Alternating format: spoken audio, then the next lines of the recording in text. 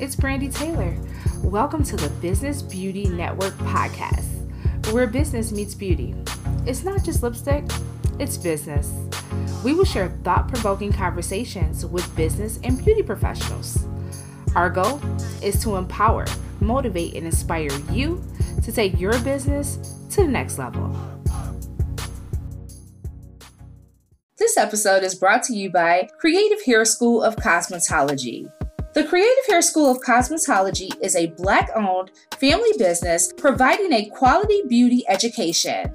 This beauty school is located in Flint, Michigan, and offers state-approved and accredited programs in cosmetology, aesthetics, manicuring, and natural hair.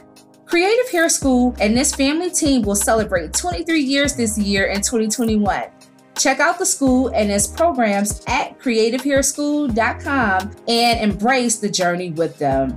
Cosmetology classes start monthly. Aesthetics, manicuring, and natural hair programs are offered twice a year. Find out more information at creativehairschool.com. Hey, welcome to the podcast. I am super excited to share today's episode with you. I had an awesome interview with Audrey Gruss. She's the founder and chairman of Hope for Depression and the owner of Hope Fragrance Collection. We had a great conversation. I really was inspired learning more about Audrey's background and her extensive knowledge about the beauty industry and manufacturing and marketing and branding, and her journey to where she is now and her business and her foundation that she created in the name of her mother. She shared so many gems and so much wisdom, and she just gracefully gave so many tips and knowledge about this industry. And I think you're really going to enjoy her story overall. But here's a little bit of her bio. Audrey Gruss is the founder and chairman of the Hope for Depression Research Foundation, which she established in 2006 in memory of her late mother, Hope, who battled with clinical depression for decades. HDRF's mission is to fund pioneering international scientific research into the origins, diagnosis, treatment, and prevention of depression and its related mood and other emotional disorders, with the unlimited goal of finding the cure. Additionally, in 2007, Audrey created the Hope Fragrance Collection, a line of fragrances that donate 100% of net profits to the Hope for Depression Research Foundation. I think you're really going to enjoy this one, guys, and here it goes. Hey, welcome to the podcast. It's your host, Brandy Taylor. We have an awesome guest today, Audrey Gruss. Welcome, Audrey. Wonderful to be here with you, Brandy. Great to have you. Great to have you. I'm super excited. So, Audrey, before we get into your foundation, all the awesome things that you're doing, tell us something about yourself that most people would not know. Share a fun fact with us. Wonderful. Well, most people don't know, because I've been in New York since university, that I am a New Jersey girl. That after my parents came here from Europe, they settled in northern New Jersey.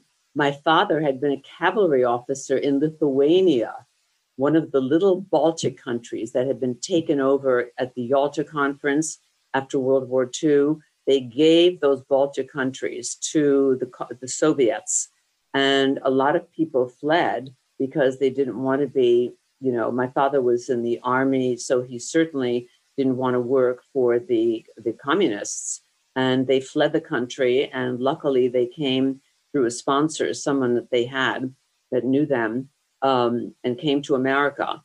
So I was raised in northern New Jersey. And I was always good at school. And I think that's part of my parents being displaced persons and having lost everything after the war. So I was a good student, and my mother always wanted me to be a doctor. I was very influenced by my mother. She was a writer and journalist, and she was very creative and very talented. And I thought, gee, that's a wonderful thing to strive for, to be a doctor. So I won a scholarship to go to Tufts University, and I graduated with honors with a degree in biology. But I did not go on to medical school because it was very hard for women in those days, decades ago. And I have a degree, a Bachelor of Science, so I became the assistant to the medical director and director of pharmacological research at Revlon Research Center. It was an amazing place. There was more art on the walls than in many museums. It was in the Bronx. Being a New Jersey girl, I did not know where the Bronx was. But by that time, I was living in New York and cross commuting. So I was beating the traffic going the other way to the Bronx. But it was fascinating work. And then I went into marketing at the Revlon offices in New York. And after that, I got a position with J.P. Stevens, which was the oldest textile company in America. They were a gray goods operation. They didn't have brands, and they wanted to start 3 hosiery brands from the ground up.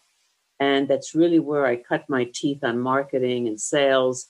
And I went to 90 of the top 100 department stores, traveled to them in the United States, presenting these 3 hosiery brands. We went from 0 to 30 million in 1 year in sales. And what an extraordinary opportunity that was to learn about how products, luxury products, are created, from product development to marketing through sales, and then advertising. So I also learned about advertising there. And when I left there, I was recruited by Elizabeth Arden. When I left J.P. Stevens, I was director of advertising and fashion. And it was a fascinating experience. We're the ones that developed the first control top pantyhose. Wow. We called it the tummy stocking. Instead of the body stocking, it was the tummy stocking.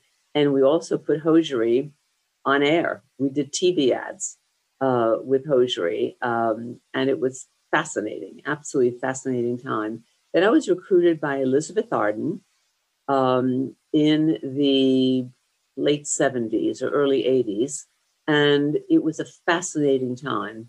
I got 5 promotions in 5 years. I started in the merchandising department, and we were the ones who created Purchase with Purchase. Gift with Purchase had been, as a promotional technique, had been developed by another major company, but we were the first to do a Purchase with Purchase. And I created a wonderful ceramic little planter that I really found something beautiful at Tiffany's. And we did a multicolor design on it. And we had it made in the Orient, in Asia, for a very good price. And it was QC'd out of Japan. It was made in Taiwan, but quality controlled out of Japan. And that set the whole game going for Purchase with Purchase, and fabulous little items that were, the heart of the industry, the heart of the promotional aspect of the industry, were Gift with Purchase and Purchase with Purchase. So we made a big campaign out of that at Elizabeth Arden. And then we did some wonderful advertising. We went to Morocco once to photograph our shades of Marrakesh. We did not even 2-color promotions a year, but we sometimes did 3-color promotions a year. And we worked with a fabulous creative team of, our packaging director, our internal copy people, PR people. It was a terrific, exciting time. And even now, when I created my fragrance brand, I went to Mark Rosen, who I worked with in the packaging department. He was the head of packaging, and I went to him to help design my fragrance bottles. Isn't that interesting? It is. You have an interesting career, because who would have thought starting out looking to get into become a doctor, because that was something that your mother wanted you to do. Mm-hmm. You would take this turn and end up at Revlon and start working with marketing and branding and all of those things. I didn't realize you had such a extensive background in marketing and branding and manufacturing, all of those things. Mm-hmm. And that is phenomenal. Now, since you've been in the industry so long, can you share, what do you see now in the industry that maybe from your time, the industry now can benefit from, but maybe they're not using, or they have omitted it because, maybe it's, they thought maybe it was outdated. Now, I know the gift with purchase and everything is still something that is true to the day. I know at Nordstrom's and all Macy's, all those places, that's still something that is done. Absolutely. But is there anything else that you feel like that from then till now has really shifted and changed, but it, could have remained? Well, let me first answer the first part of it.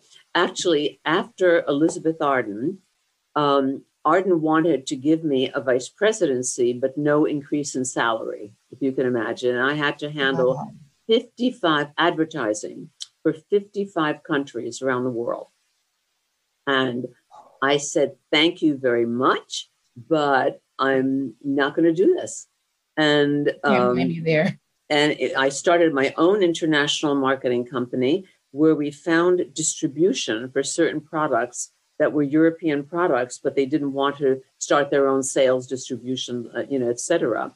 And it was very successful for a few years. And then one of my projects had been to work with the Doral hotels. They had the Doral spa in Miami, and they asked me to come in and do a product line. And instead of just a product line, I had just been to Italy at Cosmoprof at one of the trade shows and found a beautiful line called Terme di Saturnia. It was scientific skincare because the waters in that area had plankton and materials that, when broken down, closely resembled the composition of human skin, the vitamins and minerals in human skin. And it was a beautiful line. And I negotiated to bring that to the Doral. We created the Doral Saturnia Spa. And that was the same year that I got married. And I found that I couldn't travel when I was launching 38 of the Saks Fifth Avenue stores. I found that I'd have to be like in Miami for a 5:00 radio interview, and then to be at the store for a store appearance and then whatever. And I couldn't go home to my husband. So at a certain point, I thought, what is wrong with this picture here? And I really sold back my share of the company back to the Doral because I absolutely couldn't work. I wanted to be with this wonderful man that I met and married and fell in love with. Right. Who wants to work all the time? No one wants to work that much. Well, instead, what I went into was the field of philanthropy. My husband's family had been very philanthropic. There was a whole different level, not just giving your time, but we were able to donate. We counted one year, our accountant said that we donated to over 200 charities in one way or another. So that became the core of my life for a good, we've been married now 33 years. So for 20 to 25 years, I was just doing philanthropy and working with great charities and, doing events and both fundraising dollars and both donating. So I had that background of marketing and advertising. And then I started this amazing foundation called Hope for Depression Research Foundation, because my mother had had depression. And I wanted to do more in the field because there have been no new antidepressants in the market for 35 years. Everything is based on Prozac. Wow. I hadn't realized that it was that long of a span, like 35 years, and nothing had changed to treat depression. Mm-hmm. What happened is I was in the market, in advertising and marketing. And when I left that in the late 80s, I did philanthropy for another 20 years, 25 years. And when I designed the Hope fragrance line, I'll tell you why I did that. I found that all of my skills that I had used in the marketplace came back to me. You don't forget years of automatic, it's like habits. If you're working in marketing and working in advertising, the things you learn, the things that you do, I was a creative director, they're a part of you.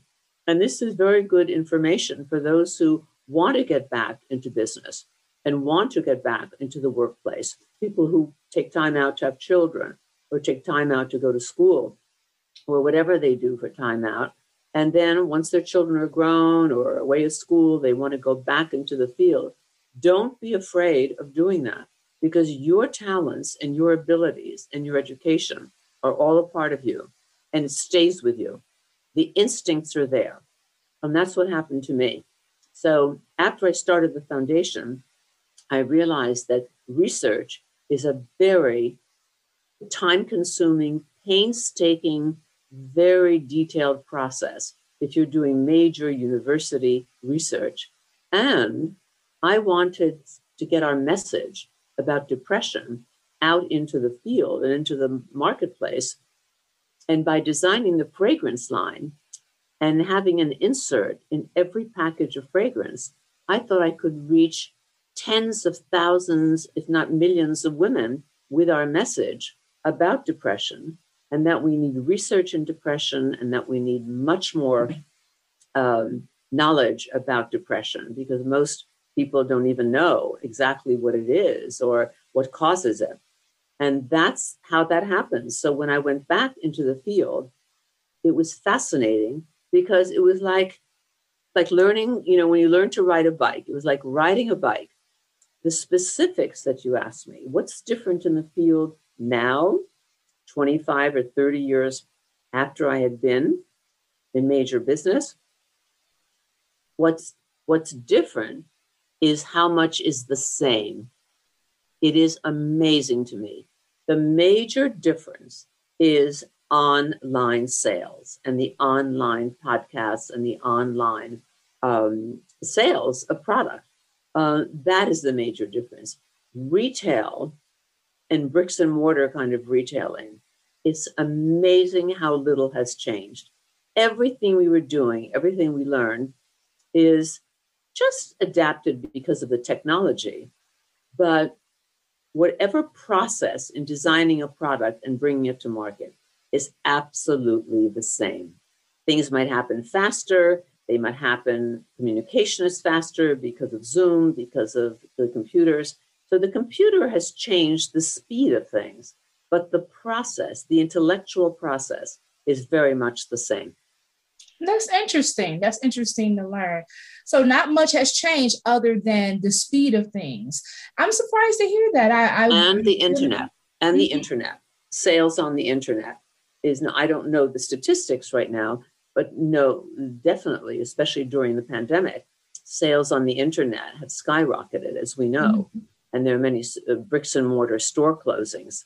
But it absolutely is so much the same that, the process of making a present, developing a product, making a presentation to a retail store, doing the follow through, doing the promotional aspects, the advertising, it's like I just put on my roller skates and was roller skating right back in. Of course, you have to know changing demographics and changing audiences and all of that, but it's still a human business. You deal with buyers, you make presentations, you want that product to succeed, so you do all the things you can in sales promotion and advertising to help it be a success. And it's a very exciting business. It always was, and I think it always will be, because beauty is so essential to women's welfare. It is part of how they feel about themselves, part of the face and body that they present to the world. And it plays a much bigger role in that. I think women understand that more. And they get it through podcasts and through other kind of information that happens now online. But your in-store process is so much the same that it is just remarkable. So what tips would you give someone who was looking to start their own cosmetic brand right now? I would say you have to have a unique selling proposition. That's what we needed 30 years ago, is what we need today. USP. What sets your product apart from anybody else's? You have to be different. Otherwise, you're a Me Too. Maybe you're happy with just a share of the market. But if you want to really be successful, set yourself apart. Have a product or a concept that is different, and then get the best people to help you market it, to help you sell it, distribute it, and to do the advertising and promotion on it. Great advice. Thanks so much for sharing. Absolutely. Audrey, I want to go into your story because I feel you have an interesting story. So I want you to share a little bit about what it was like growing up with your mother, with her condition, and some of those things. Well, I tell you, when my mother had, in the 50s, when she had her nervous breakdown, my two sisters and I were young kids. We didn't know what was happening. Our mother was always the same.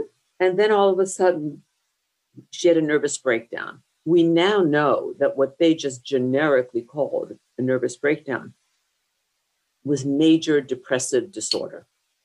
So mother had major depression. She was taken to a hospital.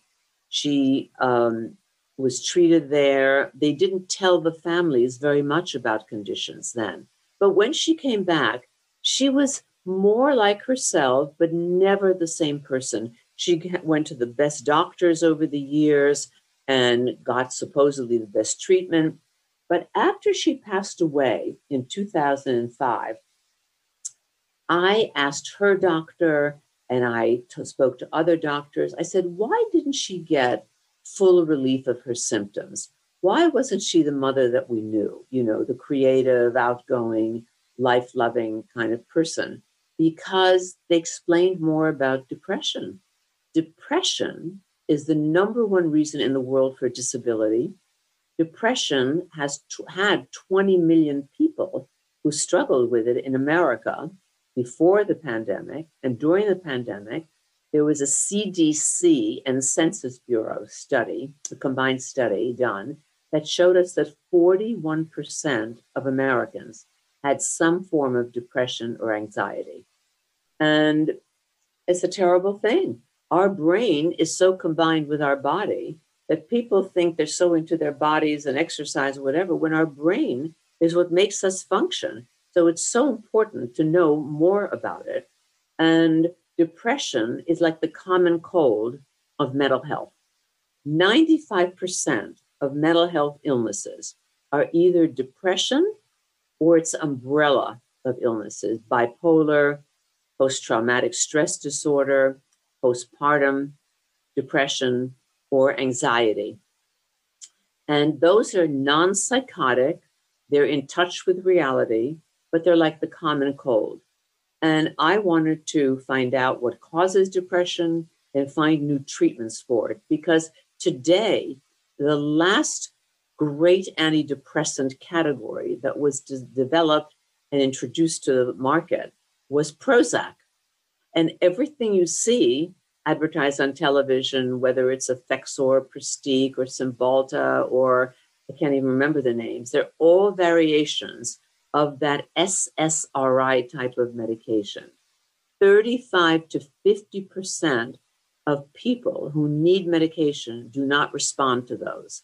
There's a critical need for new antidepressants that don't have side effects and that people respond to when they don't respond to these SSRIs and SNRIs. And that's why I was so excited about thinking that even I, as a private citizen, could start something and help in this great big field, that I could make a difference. And today, 15 years later, our foundation is the number one foundation in the country for depression research. I named it after my mother, Hope. How ironic is that, Brandy? And I called it Hope for Depression Research Foundation. And in the last 7 years of the foundation, we put together a depression task force with a team of doctors from Canada, the US, Germany, amazing team of doctors that are the best in their particular areas. And we insisted that all the work they do be collaborative, that they work together, share that information, and speed up the process. And they absolutely are, because we right now have in clinical trials at Mount Sinai Hospital in New York and Columbia Presbyterian in the Bronx, we have a new potential category of antidepressant that's in clinical trials. We'll know in about 6 months to a year if it can go to the next stages of it. And this might help those 35 to 50% of people. I mean, right now, you're talking about 150 million Americans struggling with some form of depression. And if we come up with a new antidepressant, it's going to be a game changer. Hey everyone, it's Brandy. I hope you're enjoying this podcast as much as I absolutely enjoy bringing this awesome content to you. Look, beauty professionals, this show is for you. And I want to make sure we can continue to bring our awesome guests and awesome information to help empower the beauty community all over the world. You can help by doing your part in making a small donation. You can check our link in the show notes and donate right on Anchor, or we'll have another link available for you to do so. Thank you so much for supporting. Make sure you're subscribed to the podcast and you're sharing it as well. As always, stay great. Yes, I think something definitely needs to change. And I am thankful for your foundation, Hope for Depression, that is doing some research. And I love that you could have maybe tried to find someone else who was raising funds for depression or doing something for that cause, but you decided to take this matter into your own hands, bringing together a team of researchers and doctors and experts so that they can help you to find something else to treat this condition. Yes. So I want to know, like, I understand that you have connected with depression through growing up with your mother who went through and suffered from depression. But what made you decide to start your own foundation, taking the matter into your own hands? Well, as I had alluded to, I was doing philanthropy and philanthropic charity work for about 20 years. And I kind of knew the process. I got to learn the process the way I did in luxury product marketing. I learned the process of fundraising and also getting donations from other people and giving events and all of that. So we had at one time, had our accountant check, and we saw that we had given our foundation, our family foundation, had given to over 200 different charities in 1 year. And they were all excellent, all wonderful, all good causes. They were in culture and the arts and some other medical sciences and in education. So it was very, very exciting work. And I loved doing it. But when I heard the status of what was happening in depression research, first of all, nothing new for 35 years, right? No other new antidepressants on the market, and how critical the thing was, because pharmacological research was not the answer. 7 of the 10 leading pharmaceutical companies had stopped doing brain research about 10 years ago when I first started.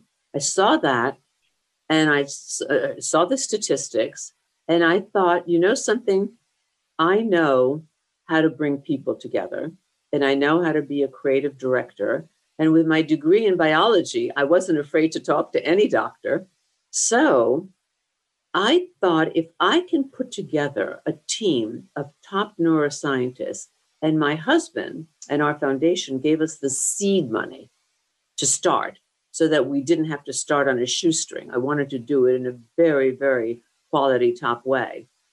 I figured, why not? I've had successes for other charities. Why not try to do something in something that was right under my nose all this time?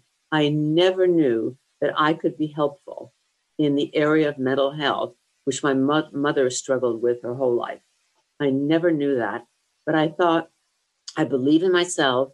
I know what skills I have a great education.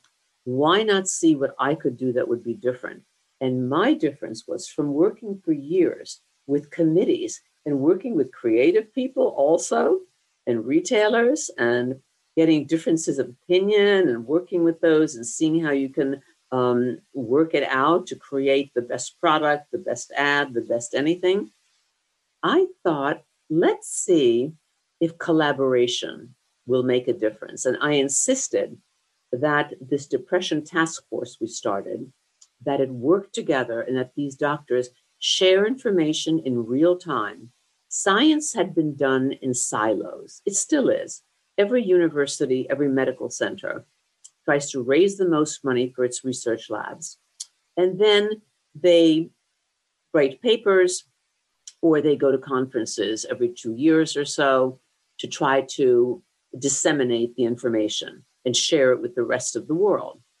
But these doctors share it in real time. As they're doing their research, they put it into a data center. the Hope Data Center at University of Michigan. And they talk to each other. They get together. They share their animals and their animal research and the data.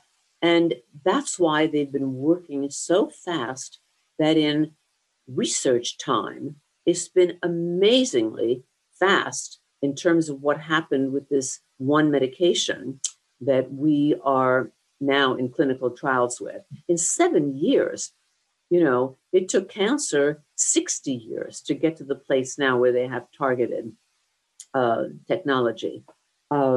So I just took the plunge. It's like believing in yourself, whether you're starting a brand or you're starting a nonprofit. Believe in yourself, believe in your own skills. And I really did have a motivation because of my mother. I saw how she struggled. I understood that whole terrible, terrible illness. And I really wanted to make a difference. And we're making a difference now. One of the things, Brandy, that we did, because I knew how long this research was taking and would continue to take, I thought, what product could I do where I reached women, just because I wanted to start with a product for women.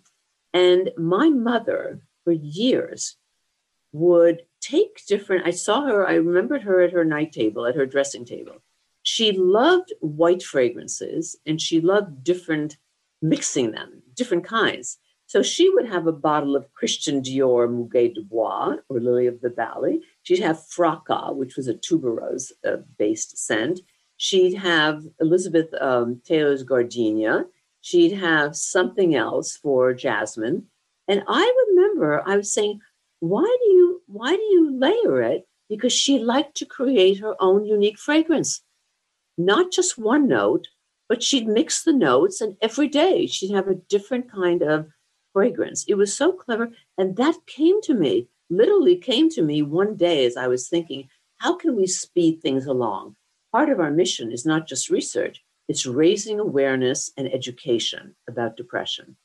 And I thought, my God, if we can get a product out there and reach tens of thousands and maybe millions of women, each insert in each package had our backstory. It had the message of my mother's depression, how she loved flowers, and I created this fragrance based on beautiful white flowers. That's the DNA of our brand. So the first product I created was Hope.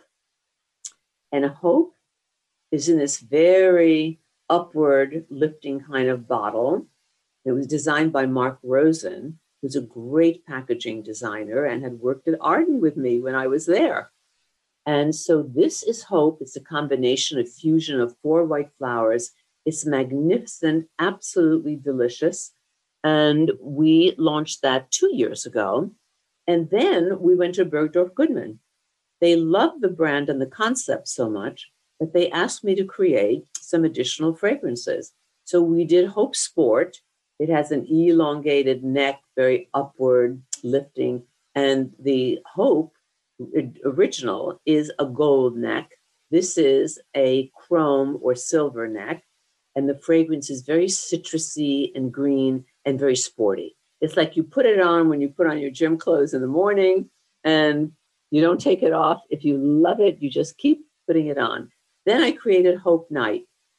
And this is a very romantic, sensual fragrance that's made up of delicious scents. It's vanilla and amber and plum and patchouli and vetiver, very exotic.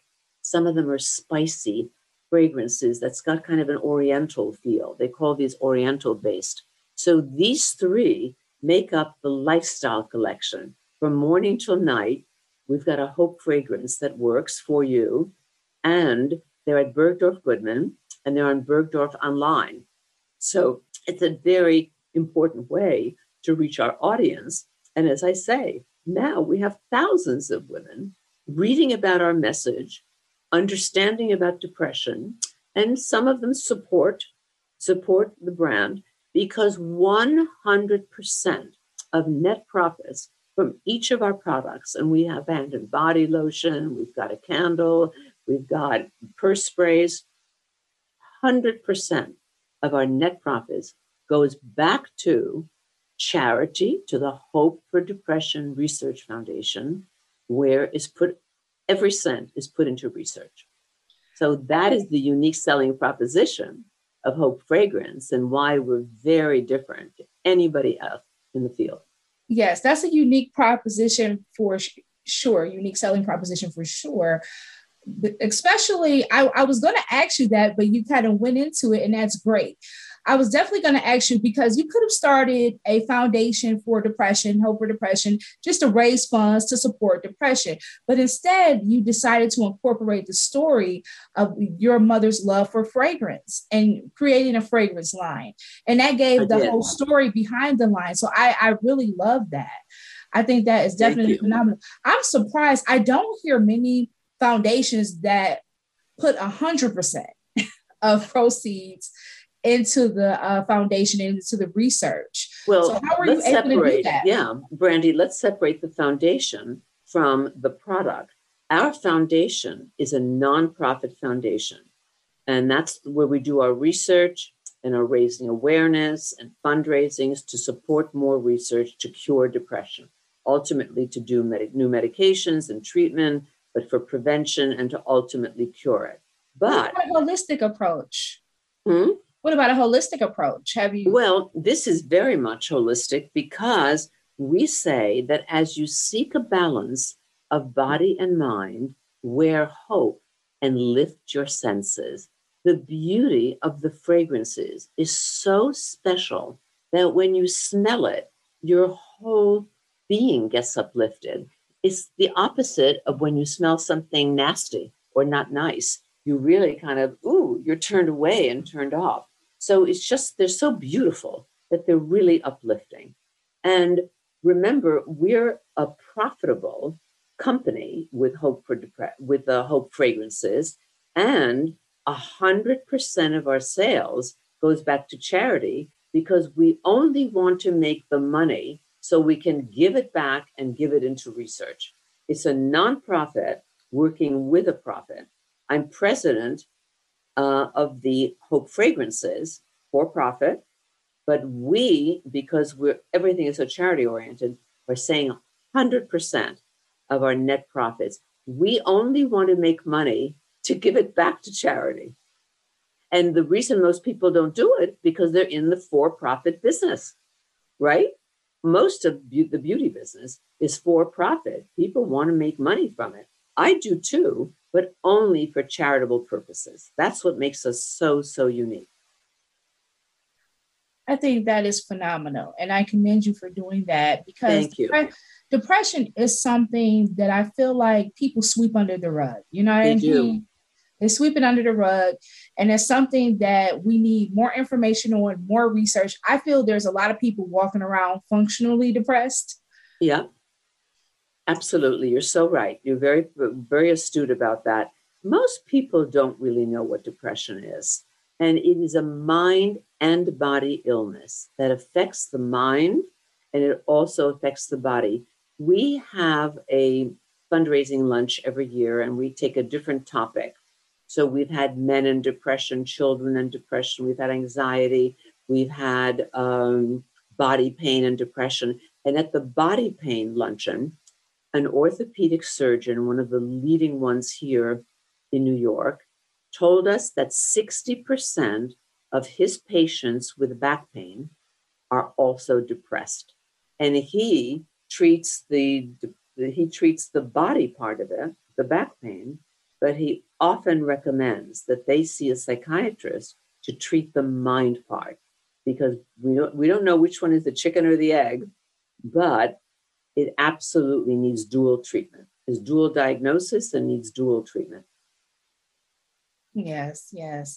And people think, some people who don't know, who are ignorant of the facts about it, just think, oh my goodness, just pull yourself by your bootstraps, or because they can't see the illness, they think it's not a real medical illness. They think it's something that, oh, you're just faking, or, you've got so much in life. Why don't you just feel better, snap out of it? You cannot snap your way out of major depression. And everybody can get a little depressed. I mean, that's just normal through life. But if your depression and your symptoms last more than 2 weeks in 5 of these particular areas, you should definitely get some help for depression. The first thing is if you're eating too much or too little, if your whole eating habits change, if you're sleeping too much or too little, that can unbalance you. If you don't get pleasure in the basic things that you've done your whole life, let's say you love going to the movie on the weekends and don't want to go to the movies anymore. You just don't get any pleasure from it. That's not right. That's a sign of something. If you're constantly blaming yourself, if you think that you're guilty, you did something wrong, that you have nothing to do with. I feel so badly because the Democrats are in politics. You have nothing to do with that. Why are you blaming yourself? But people ruminate. They think they're bad, that they've done bad things, that they're guilty over things that they really shouldn't be. That's a sign. Also, if you can't concentrate, if you have tremendous difficulty concentrating on things, then if you have body pain, and I can't remember the other 3, but I will send you the 10 signs of depression. So you might share that with your audience. And if you have a friend, everybody of us knows somebody who either has depression or might have depression. We're all a step away from it, directly or indirectly.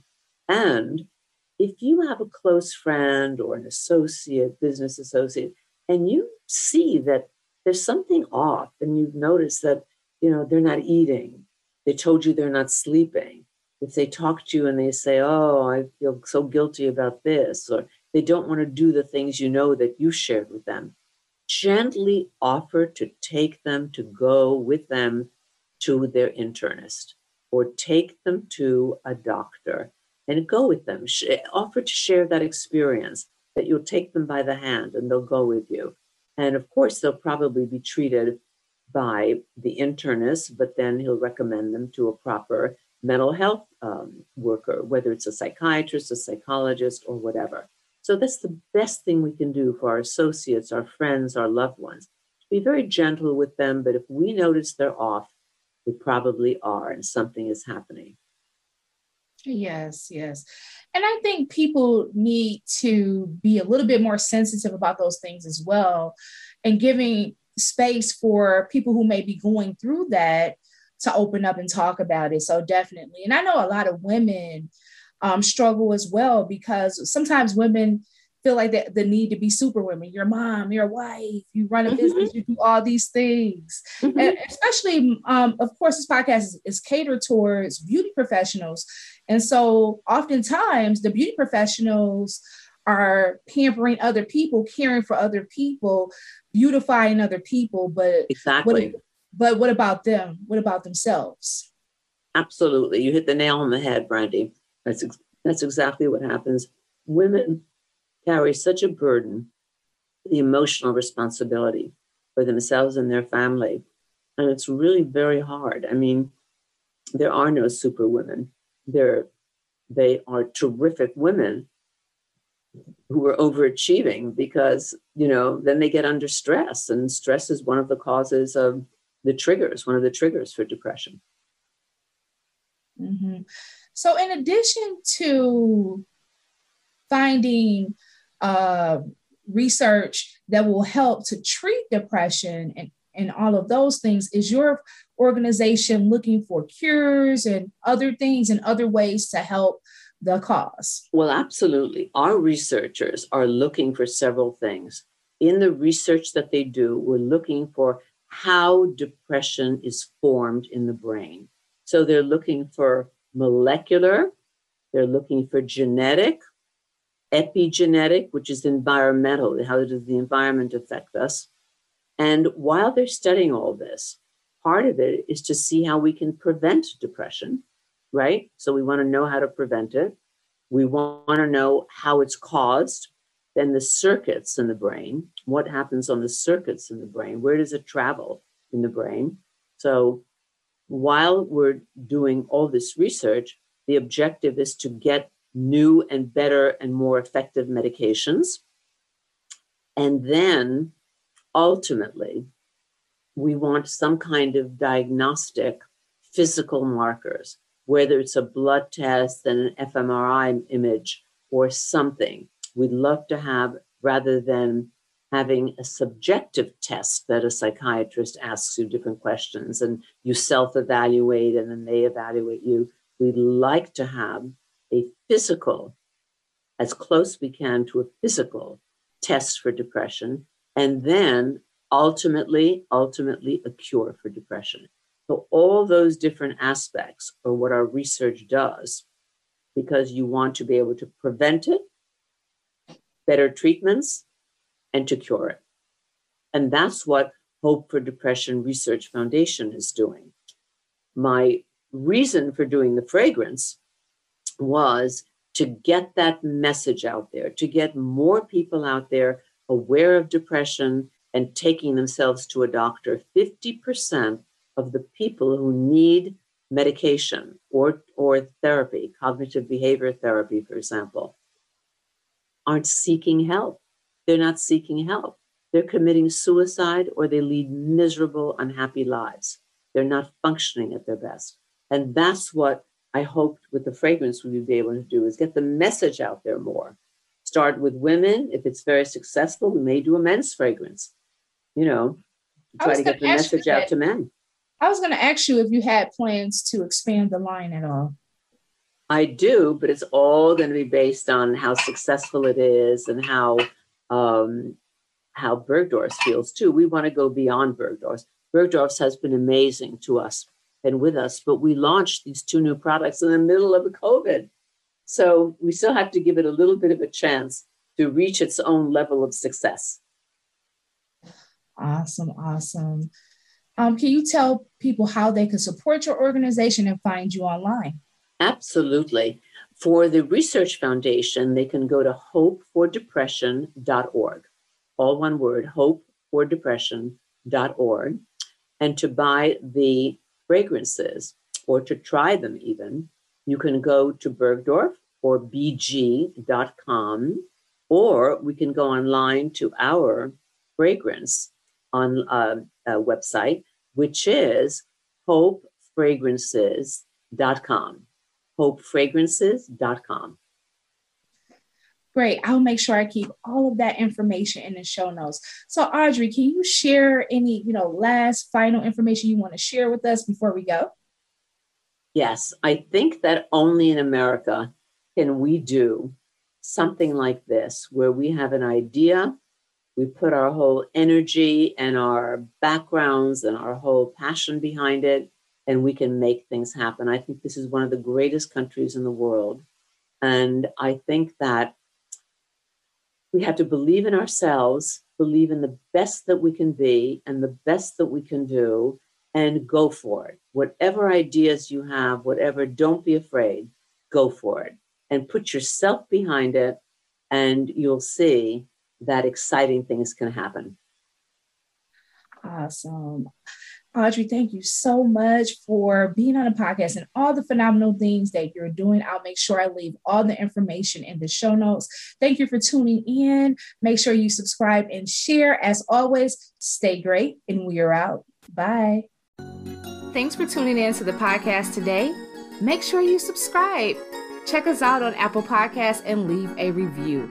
I want to hear from you. Email me at info@businessbeautynetwork.com. You can also follow me on Instagram at I Am Brandy Taylor and Facebook at I Am Brandy Taylor. I want to connect with you, so let's stay connected. And remember that all things are possible if you only believe. Stay great.